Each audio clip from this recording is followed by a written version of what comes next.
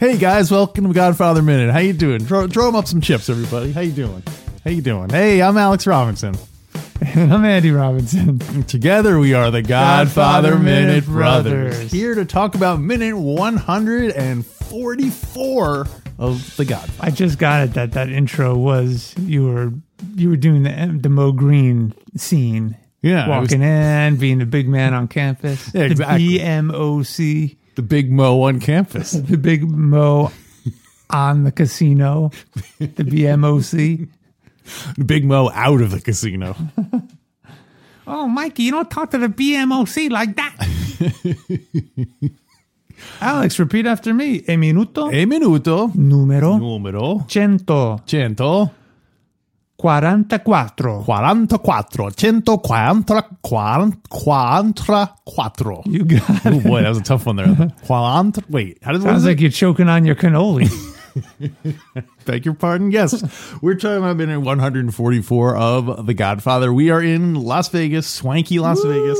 And who arrives but Mo Green? Mo Green arrives on the scene. He's in a jovial spirits until Mikey proposes that he sell out his share of the casino and hotel to the Corleone family.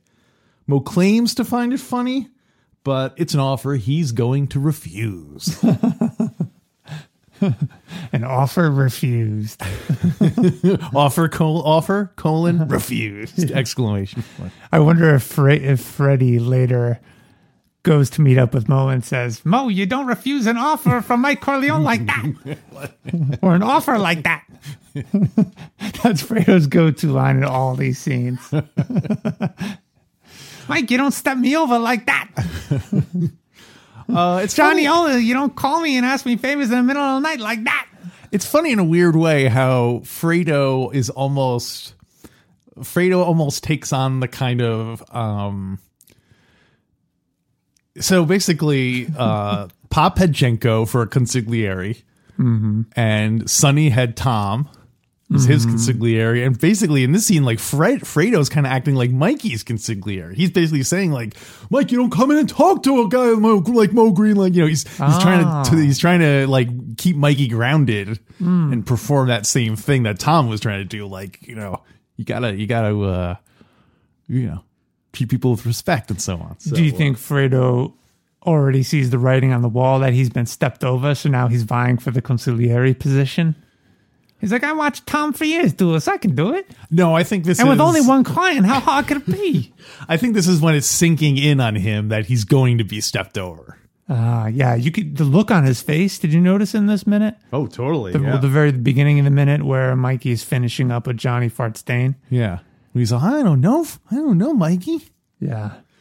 Yeah, this is where he's beginning to realize that because he says, you know, he's basically, I think he sees himself as being kind of like he's like the middle person between Mikey and Mo Green. Like he's kind of the brokering the deal. And then Mikey's just totally ignoring him and so on. But yeah, he's the middle Mo. The middle Mo. He's Mo's middleman. Mo's middleman. Anyway, so speaking of which, let's go through this. Let's go through this in order. Yeah, so Mo's entrance is fantastic. Yep. I think it's one of the greatest entrances in all of cinema. Mm-hmm.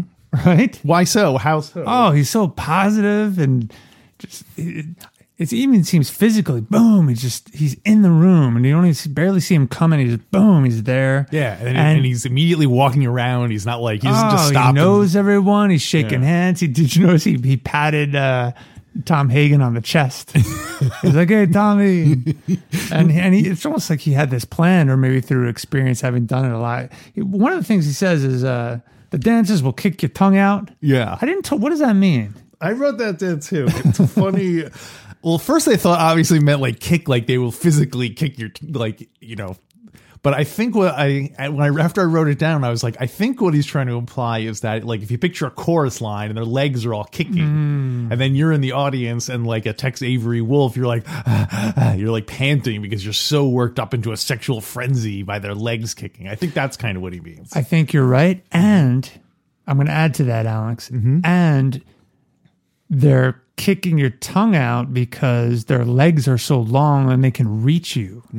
Because long legs on ladies are lovely. Lads love ladies' long legs. Lads, hey, Godfather, tongue twisters. Lads love ladies' long legs. That might be the name of the episode, Alex. Yeah, so or also he's the kind of like a veiled threat, like, you know, cutting out your tongue, like, yeah, like, you better shut up or you're gonna get your tongue, you know, classic Mo. You're gonna get curb stomped. Yeah. Classic Mo. Do you know what curb stomping is? I think so. Okay. Yeah. Yeah. So Mo is saying, so you're suggesting that Mo, in everything he says, there's also a veiled threat. Yes. Yeah, draw chips for everyone on the house.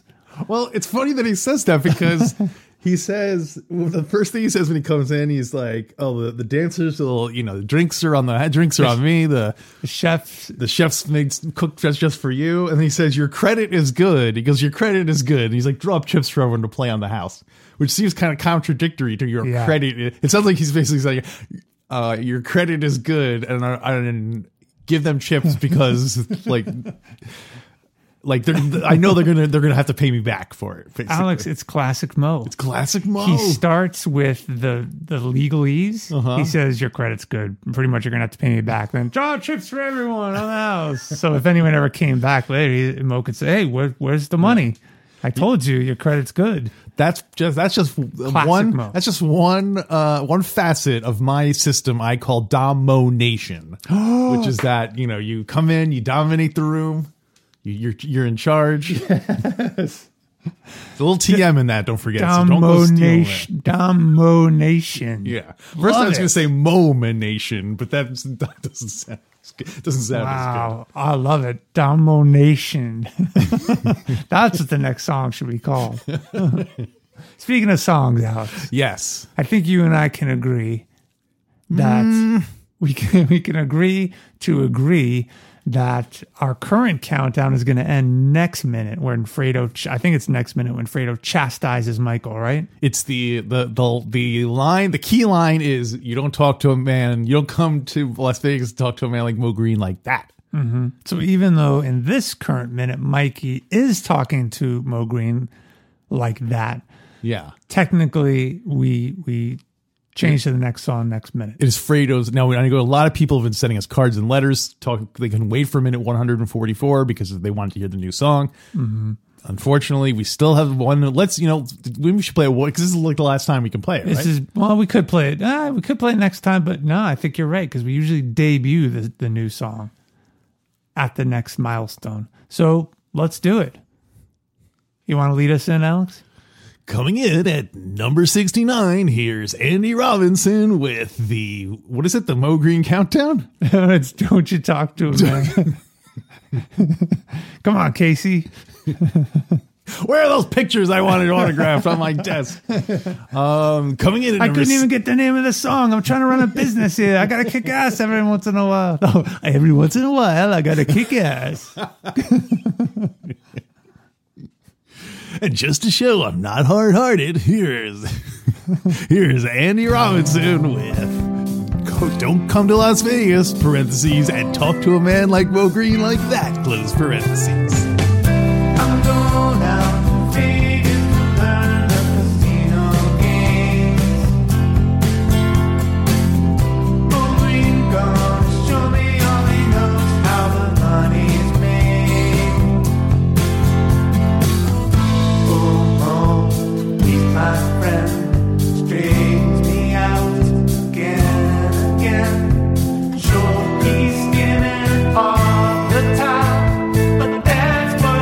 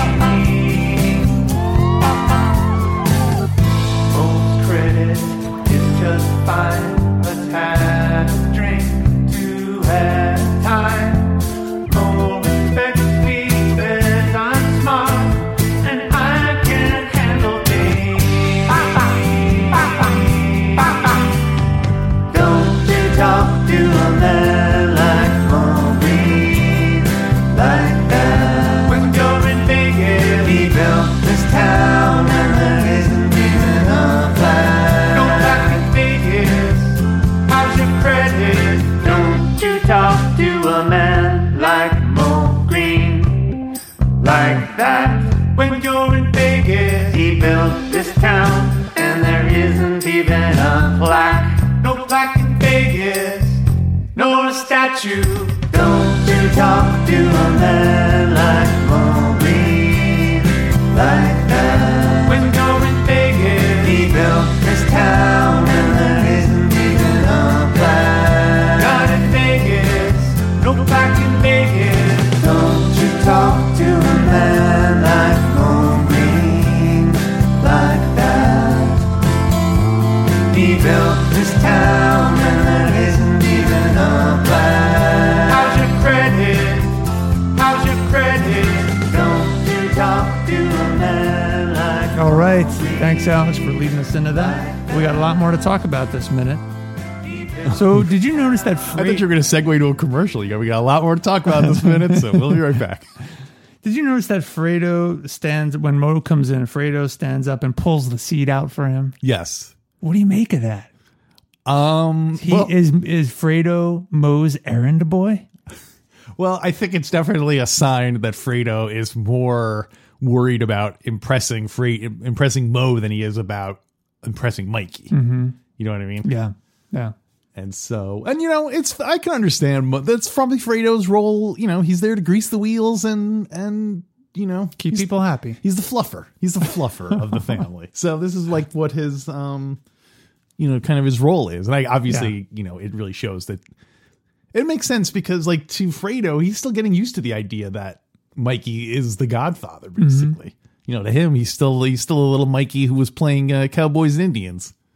Yeah. Yeah, that's right. So yeah, that makes sense. But do you think Mo has trained Fredo to do those kinds of things? Because he was straying too far. He wasn't.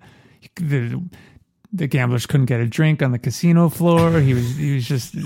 Mo has tightened his leash and has given him very strict and specific instructions. When I walk in, you pull out the seat. I don't think it's that. You think it was that spoken that like I think this is just like Fredo's looking at this as a chance to impress Mo. Mm-hmm. And so he wants everything to go perfectly. So he's yeah. What did Fredo think this meeting was for?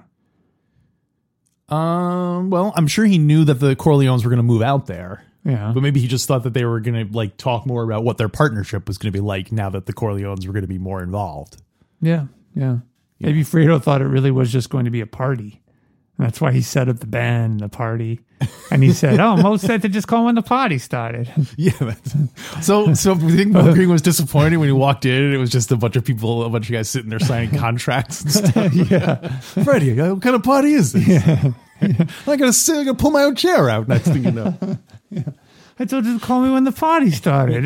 You can't do this. I'm running a business. I can't walk into a room full of a bunch of people doing legal stuff, signing contracts. One thing I think is, so yeah, speaking of music, one thing I think is a nice touch, and I don't know if it's intentional or reading too much into it, but when he's talking to Mo, and he's telling him just, about signing the contract, selling his share and everything. And you see the piano, the unused piano in the background. Mm-hmm. And to me, it reminded me of the first time we heard a story like this is when the band leader was being threatened. So it's like another musical, yes, the empty piano is like echoing the band leader. Excellent. He's no band leader though, this guy. No. And I heard that story. Yeah. That's awesome. Great observation. I did not pick up on that. I saw the piano, but I didn't think of its significance. Yeah.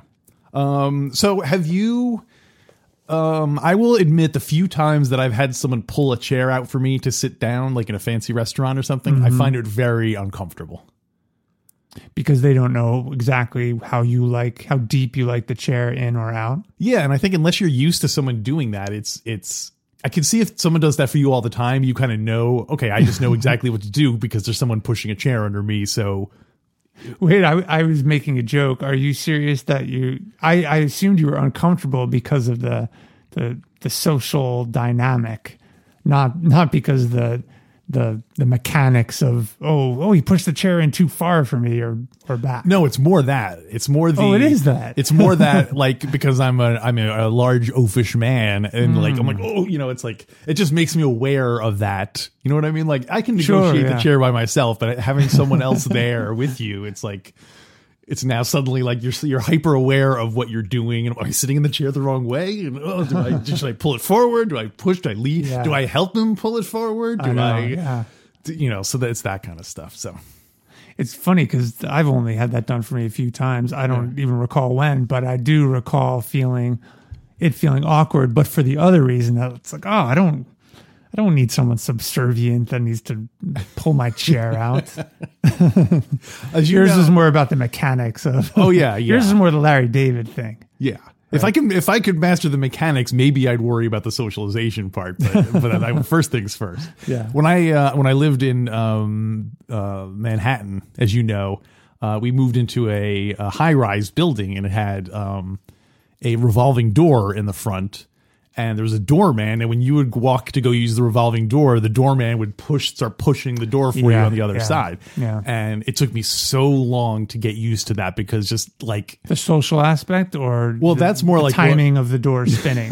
No, that one is more the socialization. Yeah. I'm now the kind of person who lives in a building where people open doors for me, or just that. It's more just these awkward social of awareness of the.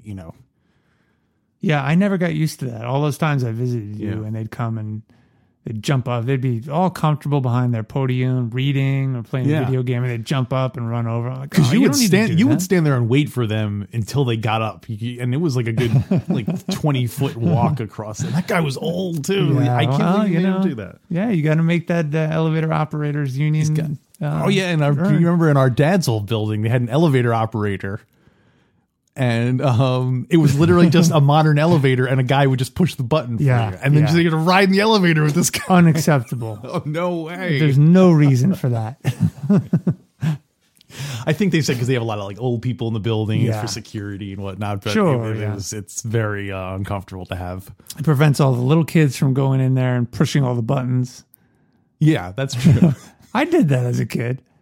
I think I would be more comfortable with it if there was just a guy sitting on a stool, like a security guy in there. I'd be like, okay, whatever. But the fact that he has to go through the thing of pushing the button for you is like the humiliating part. I'm so weak. Can you push that for me, so boy? It's emasculating. You feel like you're a child. Like it's more emasculating for that person. Oh, I see. Than it is for me, because it's like your job is doing the simplest possible thing that I can do is pushing a button. So anyway. We're getting off the track. I can never be an elevator operator. You know why? Why is that? I think I would have a really hard time learning the route. Well, it has its ups and downs. Well, back to the minute, Alex. I got some great stuff here. So Michael asks, Mo, he says, is my credit good enough to buy you out? Fredo laughs. I love John Cazale's laugh in that thing. Oh, it's great. Like the Crypt Keeper. He kind of has a little Crypt Keeper look going on, doesn't he? He'd be a great Crypt Keeper for Halloween. Godfather Halloween. Oh, that's it. So my question is, why does he laugh? He already 2 minutes earlier, he already knows that Michael is serious about the offer. Yeah. So why is he laughing? Is he laughing because he's still really not sure? And he's like, oh, clearly that's a joke. And I'm laughing along with Mikey's joke because he doesn't want to buy you out. Yeah. Because he thinks that's it? Yeah. And just the uncomfortableness of it, I imagine. Because Yeah. even if he was going to propose the idea to Mo Green, just the idea that he would just blurt it right out right at the top of the meeting, I'm sure totally threw Fredo off his... Yeah. So I think it's almost just more like a panic response more than anything else. Yeah. You're just kidding, right? Yeah. Because he's in between the two right now, and between the loyalties, I guess, which is what Michael is pretty soon going to call him out on. Yeah, that's true. He's like, Mikey is the man, but Mo Green's the man here.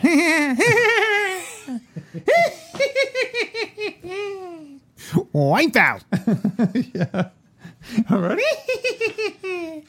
No credit. No, but their credit is good.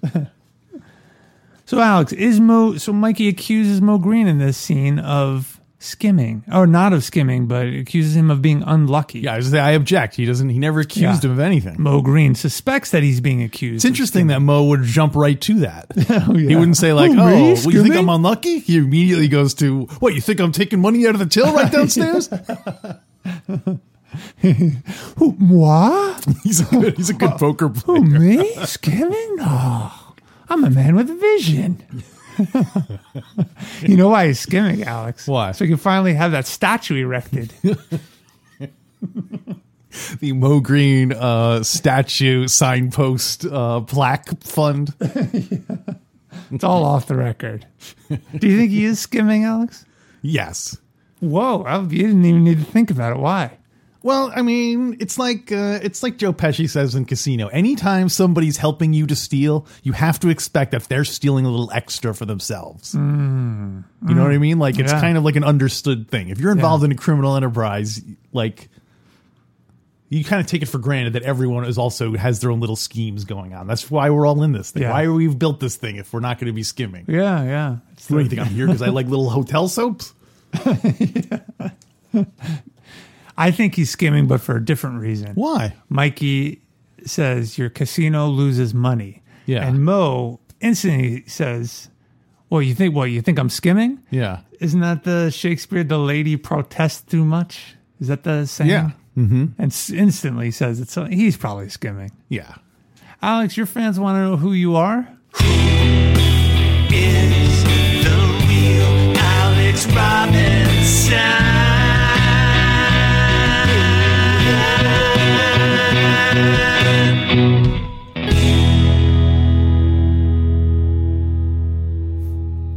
I'm not so sure they do want to know that, but go ahead. Would you skim? If I was Mo Green? Yes, if you were Mo Green. And then I'm going to ask you the same question if you were Fredo. Yes, and yes. And yes in both cases. Okay. What if you were you? If I was me? And you were working in the casino business? I probably would not. Why not? Well, because I'm not that clever. I'd be, unless I was like 99% sure I would get away with it. It would seem to me that like anything I would do probably would have been thought of before by someone smarter than me. And therefore the casino would have somewhat, they would take that into account that people, that this is one area where the cameras don't see. Like they would know that that's like, they need something else there to protect that hole, So it's not about morality. It's more about fear of getting caught and having my hands chopped off by gangsters or something. Yeah. That makes sense. The risk is too great. Yeah. I mean, like I said, unless there was some way I knew for sure that I could get away with it. I think the best bet is to be in that entourage of people and always be sure you're at the party that Mo Green's going to walk into, because then you just keep getting chips given to you. And just befriend his party planner, his personal assistant that books all his gigs, and to be sure you're at all of those parties. And just count on the free credit. Just count on the free credit. There are guys who've been living in Las Vegas for years just on Mo's free credit. Mo's like, hey, who is this guy? Have you ever seen any of those travel shows where they go like the cheap deals, best deals in Las Vegas or anything like that? Someone talks like, hey, you can get free chips. Become one of Mo Green's entourage members. We're talking here with Al Neary. Al, how long have you been here in Las Vegas? That's why Al got into this business. His long-term strategy was to become a button man, make his bones, move his way up, and now he's made it. He's made it to Vegas where he can just attend all those parties. Yeah, totally. And he can transition out of the hard role of killing people, all that risky stuff. I forget, did we know Rocco killed Paulie, right? That's how he made his bones? Yes. Do we know how Al got his bones? Besides making drinks? So, Al, make him some bones. Al, would you make Merle some bones? I think Al made his bones by being Connie's travel agent, booking her passage on the Queen. That's harder than shooting Paulie these days. The standards have really fallen now. If you like, used to be you had to kill a guy and keep secret Yeah. about it. Now, if you can get tickets to the Queen, So I may be remembering this incorrectly. you may but be naive. I think Al makes his bones in the book by killing Mo Green. Also, at I this think point, the events are a different order in the book. so in the book he's Yeah. in the book he's already killed Mo Green by the time they have this meeting. Yeah, exactly. Yeah. Mikey is really talking to Fredo. Fredo, am I like good enough good to buy you out? Fredo's the man in Vegas. It's like a sixth sense where you're gonna look back and all the scenes with Mo Green he was never there the whole time. Was it Fredo or is it no one? What I just realized now was Barzini all along. You know, it's an anagram. If you rearrange Mo Green, it's Fredo Corleone. Wow. That would be great if Fredo was the one who came in and said, "Hey, the chefs will cook for you." He kind of did that, didn't he? Already, Yeah. Chef the dancers will kick your teeth out, and you're gonna have a great time. So I have some information about Mo Green, the actor who played Mo Green. Do you want to hear it? Okay. Or did you have some more stuff from the book you were going to say? Oh, I definitely have stuff from the book, and I definitely have more about the minute. Okay. Oh, yeah, I do too. But go ahead. Okay. Go ahead. Alex Rocco is the actor who Yes. plays Mo Green. Do you remember the first time? I remember the first time I became aware of Alex Rocco. Do you remember who it was? Do you remember? Oh, one day at a time. No, you're close. Facts of Life. Facts of Life. He was Joe Yes. Polnichek's father. Oh, that's right. Yeah. That was the first time I ever became aware of him because part of it was because his name was Alex Rocco, which is almost like my name, Alex Robbins. You know what I mean? Like, we have the same first 6 letters. So I always felt a certain kinship with Alex Rocco. Yeah. But, And you both really dug Joe from Facts of Life. Oh, yeah. Joe was the best one. She was. She was. Tootie. Anyway, so he. Wait, I'm rethinking that now. Hold on. Was Joe the best one? I liked her the best, but who else? You got Tootie. You got Kimberly and Blair. Natalie. You know what? I'm gonna go Mrs. G. Whoa, you're granny I'm grabber, going Mrs. are G, you? Yeah. Well, not now, but 10 years. Not 10 years from now, but 10. You know what I'm saying? Do you think? Oh my gosh, I don't want to know the answer to this. Do you think we are older now than Charlotte Rae was when they were filming Different Strokes? I have no idea. To me, she's always in her 60s, but I don't think she was in her 60s then. We might be older than Charlotte Rae then. Wow. Yeah. Anyway, Alex Rocco. Alex Rocco, born in 1936, apparently probably really close to being one of the real life gangsters in this. He was once suspected of a murder, and he spent a year in jail for bookmaking. Whoa, okay. So Perfect fit. After that, he was like, I'm never going to jail again. I'm going to become an actor. And so he apparently came into the audition and like as soon as he walked in, Francis Ford Coppola was like, oh my gosh, I can't believe we found our Jew. And Alex Rocco, who's Italian, was like, I've never played a Jewish person in my life. I don't know how to what. And so basically, I remember he said someone told him that when you're like Italians, when they talk with their hands, they talk with their palms out and they pinch their fingers. Mm-hmm. When Jewish people talk, they put their hands together, like, and they put but Jewish people put their hands together and move their hands up and down for the same gesture. Huh, okay. You know what I mean? Like it's, yeah, if you yeah. do I it, never you're really like, thought about that. And if you'll notice, Alex Rocco does that exact gesture. He puts his hands together when he's saying, and so I just thought that was such a funny little gimmick. Like the only difference between Jewish people and Italian people were where they put their hands when they were explaining something to you. That's great. So, Hey, I just picked up on something. What's that? Alex Rocco, in Pig Latin. I don't know how you say Alex, but Alex Acco Ray, Charlotte Rae. Whoa! Do you think Facts of Life? You don't think that's Charlotte Rae? You don't think that's like a pulling like a Tootsie thing? Alex Rocco, Acco Ray, Charlotte Rae, molasses. What I've always wanted to know is who is the real Alex Rocco? Charlotte Rae. Oh, hey, you said Alex Rocco was born in 1936. That's right. You know who else was born in 1936? Who? Our father. Our father. Oh, Yeah. that's another weird coincidence. Yeah. Anything else about Alex Rocco? No, that'll do it for now. But yeah, he's from Boston, as you might be able to tell when he starts getting loud. Him and Fredo have that in common. They both have oddly Boston accents, considering that they're. Anyway, what else you got from the book? So, naturally we want to side with Michael Corleone in this argument, right? Of course. He is the protagonist at this point. We've known him since he was a little kid. Yeah.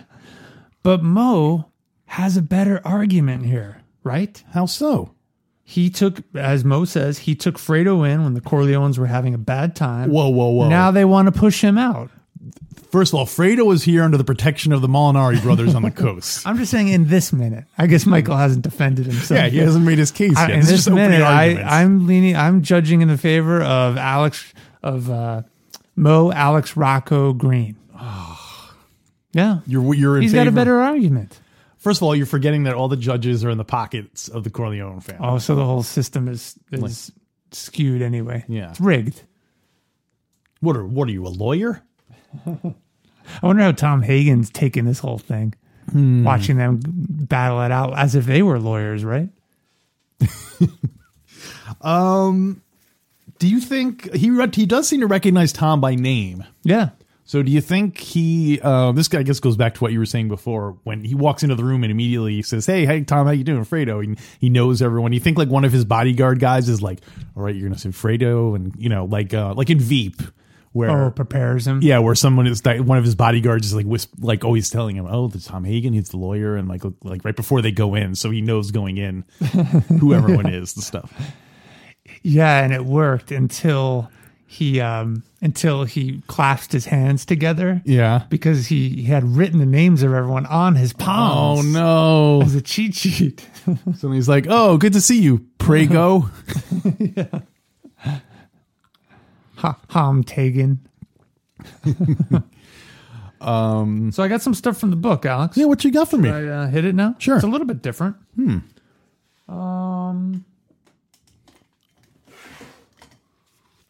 Oh, this is great stuff. Okay, page 384, Puzo writes. So there's a knock at the door. Puzo writes, it was Hagen who went to open it. It was Hagen who went to open it and was almost brushed aside when Mo Green came striding into the room, followed by his two bodyguards. So a little bit of a more cold entrance in the book, Alex. Can I pause for 1 second? Yeah. And ask you a question? Yeah. Now, in the book, doesn't Tom have business dealings in Vegas, or has that not happened yet?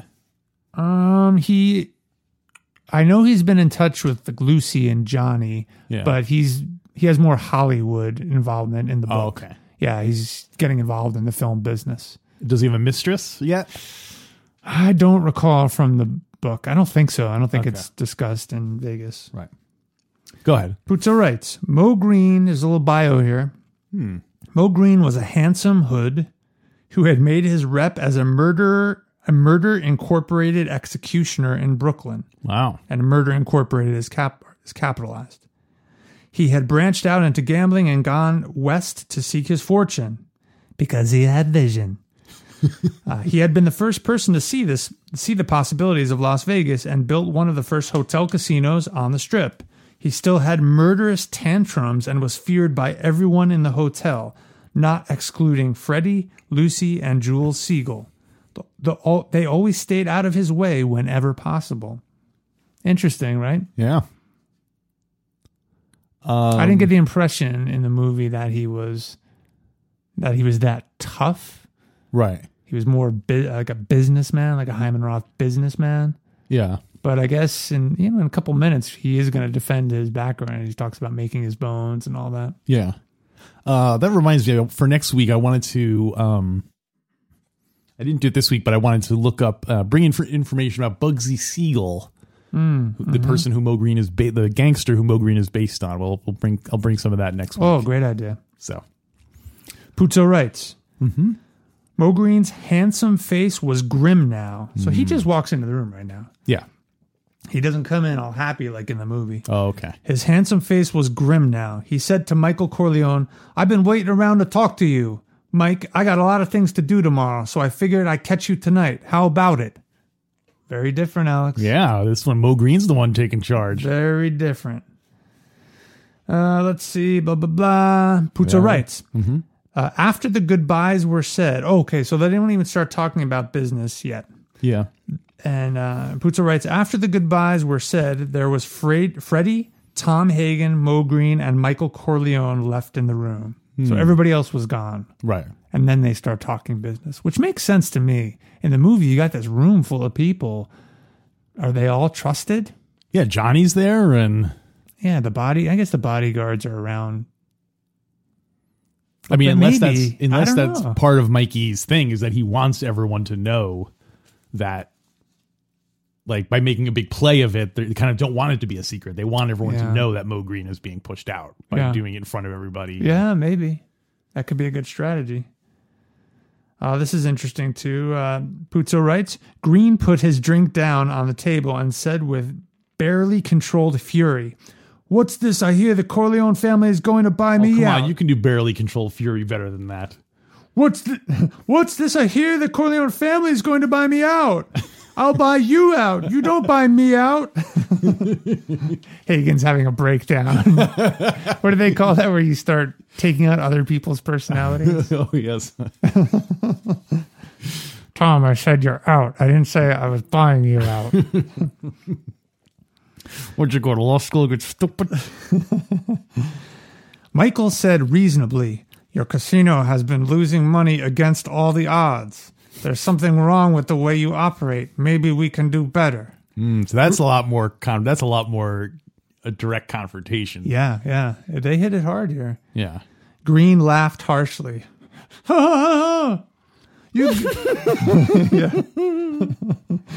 You goddamn Dagos. I do you a favor and take... And then it continues similar to the movie. I want to point out in the book, he says, "You goddamn Dagos." Yeah. And in the movie, I think he says guineas, right? Yeah, he says you guineas. Yeah, they're both derogatory terms, but just wanted to point out that difference. I thought Dago was for Spanish people. I'm not sure. We'll have to look that up. We asked, we'll answer. How great is it that we don't even know I guess how privileged are we that we don't even have to... It's a good sign of the times that we're not that familiar with them, right, Alex? Yeah. So that's it from the book.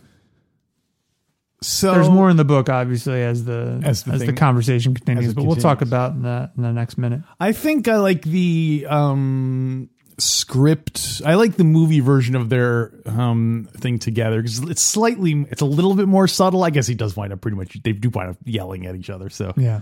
But in the movie, you don't. I like the fact that this Mo Green comes in with a positive attitude and is cheery. And he is. Do you think Mo knew this going in, or do you think he?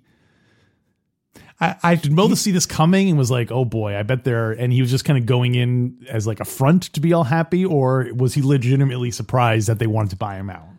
I think he gave the impression that he was surprised at first. Yeah. But I don't think he was, because in later minutes, that's probably the next minute, he goes into that. He says the Corleone family is all through, etc. Maybe he knew it was coming, or that it might be coming, but he wanted to wait to see if it truly was coming before. Maybe that's where the skimming. Maybe that's where the skimming part came in, because maybe the person who he got his information from was like, "Oh, you don't Mo. I hear they want to push you out." He's like, "Why? Why are they? Maybe they think you're skimming." That kind of. Well, that's true. Yeah. We don't know how reliable his information is or where he gets it. Yeah. I think Mo saw this coming. You think so? He's a man with vision. Really, it's true. It's ironic that he has glasses that play a part in his Jeff, considering he literally had vision. Yeah, he was a man. He was a man with vision. I said was. He's got an astigmatism. 20/40. 20/40, not bad for a man his age. Make sure he sees an American eye doctor who speaks English. Yeah. He has vision problems, but no dental problems, no plaque. I guess we can rate this, although I don't know why we should even go through the charade. I'm pretty sure we both know what we're going to give. Let's just say the number right now. You okay, ready? 1, 2, 3, 4, 5, 6. Whoa! It's one of our rare sixes. I'm allowing man. it. I'm allowing it a 6. Oh wow! Okay, you're breaking the barrier. You're a podcaster with vision. It's a Mo bet. They call it the Mo barrier. Yeah. The Mo barrier breach. Here we go around the Mo barrier. Wait, what was it? The Mo barrier breach. The Mo barrier breach. Here we go around the Mo barrier breach. The Mo barrier breach. The Mo barrier breach. Alex, I do have one more item before we close shop. Yes, what you got for me? I want to thank some folks for giving us some nice iTunes reviews. Oh. I don't look at that kind of stuff, but I happen to be on it because I was testing some iTunes stuff. And so thank you to everyone who's written a review for us. Now, one of them was positive, but the listener said that they were really surprised that we didn't know what the word Corleone meant. So if you remember, Alex, it was, I don't know, a dozen episodes ago, we were probably when they were walking around the town of Corleone, we asked, what does the word Corleone actually mean? But this listener thought it was really funny. They said they were surprised we didn't know what Corleone meant, because it was the town that Vito Andolini came from. Oh, yeah, we knew that. We knew that. Yeah. But we just didn't know what the word Corleone, the origin, the meaning of the actual word Corleone. So I took the opportunity to reach out to our Latin scholar, Peter Carucci, in New York City. All right. Are you ready for a little history lesson, Alex? Does he have a theme song? Oh, great idea. It'd be some Latin kind of, some fun.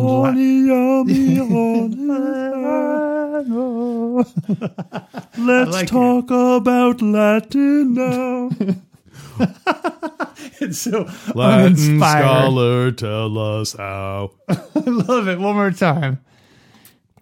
What, that thing I just said? Yeah, it was fantastic. I'll do it with an organ and stuff it was Latin scholar, tell us how to pronounce these words right now. awesome. And then it says that same thing again in Latin. Oh, yeah. Well, we'll have to ask him how to say it. Yeah. And then it says it again in English. Right. It's the longest, almost uninspiring modern day jingle. I love it.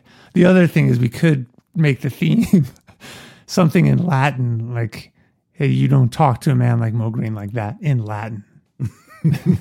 All right, here we go. This is Peter Carucci reaching out to us from New York City. Peter, what is the origin of the word Corleone? Hey, great to be back. Hope you guys are doing well. Corleone. Think of it as 2 words. Cor meaning heart. Leone, lion. Lion, heart. Wow, that's a great name for a town, isn't it? Even in modern Italian, when we hear Corleone, we think lion, heart. Yet the town most probably gets its name from the Byzantine Greek, Cora Leon, meaning the territory of or town of Leone, which was likely a name. Thus, town of Leone. It could also have been an amalgam of the Byzantine Greek and earlier Latin, town of or territory of lions. We know that name was in play when the Moors occupied Sicily, just less than 1,000 years ago, as they had understood that to mean Corleone, which translates from the Arabic to be place which brings extreme happiness just by looking at it. Corleone, known by its Latin name Corleonum, gets a few other names over the coming centuries. Corellion by the Norman French, Coriglione, a form still in use through the 1800s, but ultimately by the year 1556, the town is affirmatively Corleone. All of that being said, the word Corleone, in Italian, particularly in the north, could also mean a large corlo. A corlo is a device used to untangle wool. So we have Lionheart, town of Leone, territory of the lions, a place which brings you joy just by looking at it, and possibly wool untanglers. Until next time, all the best. All right. Thank you. Latin scholar, thank you so. And now Latin time must go. What do you think, Alex? Well, he kind of gave us a bunch of different answers. Yeah, I think you're a wool untangler. Hey, which one of those do you like the best? I think Lionheart. That's probably the coolest, right? I like Land of the Corals. Was that one? Yeah. Well, thanks a lot, Peter Crucci, our Latin scholar from New York City. Alex, we wrapping it up now? All right, I guess that will do it. And thanks everyone for listening. I understand that with the pandemic and all, podcast listenership is down. So if you've made it this far into the podcast, we really are glad you joined us today. And until next time, it's my credit good enough to buy you out?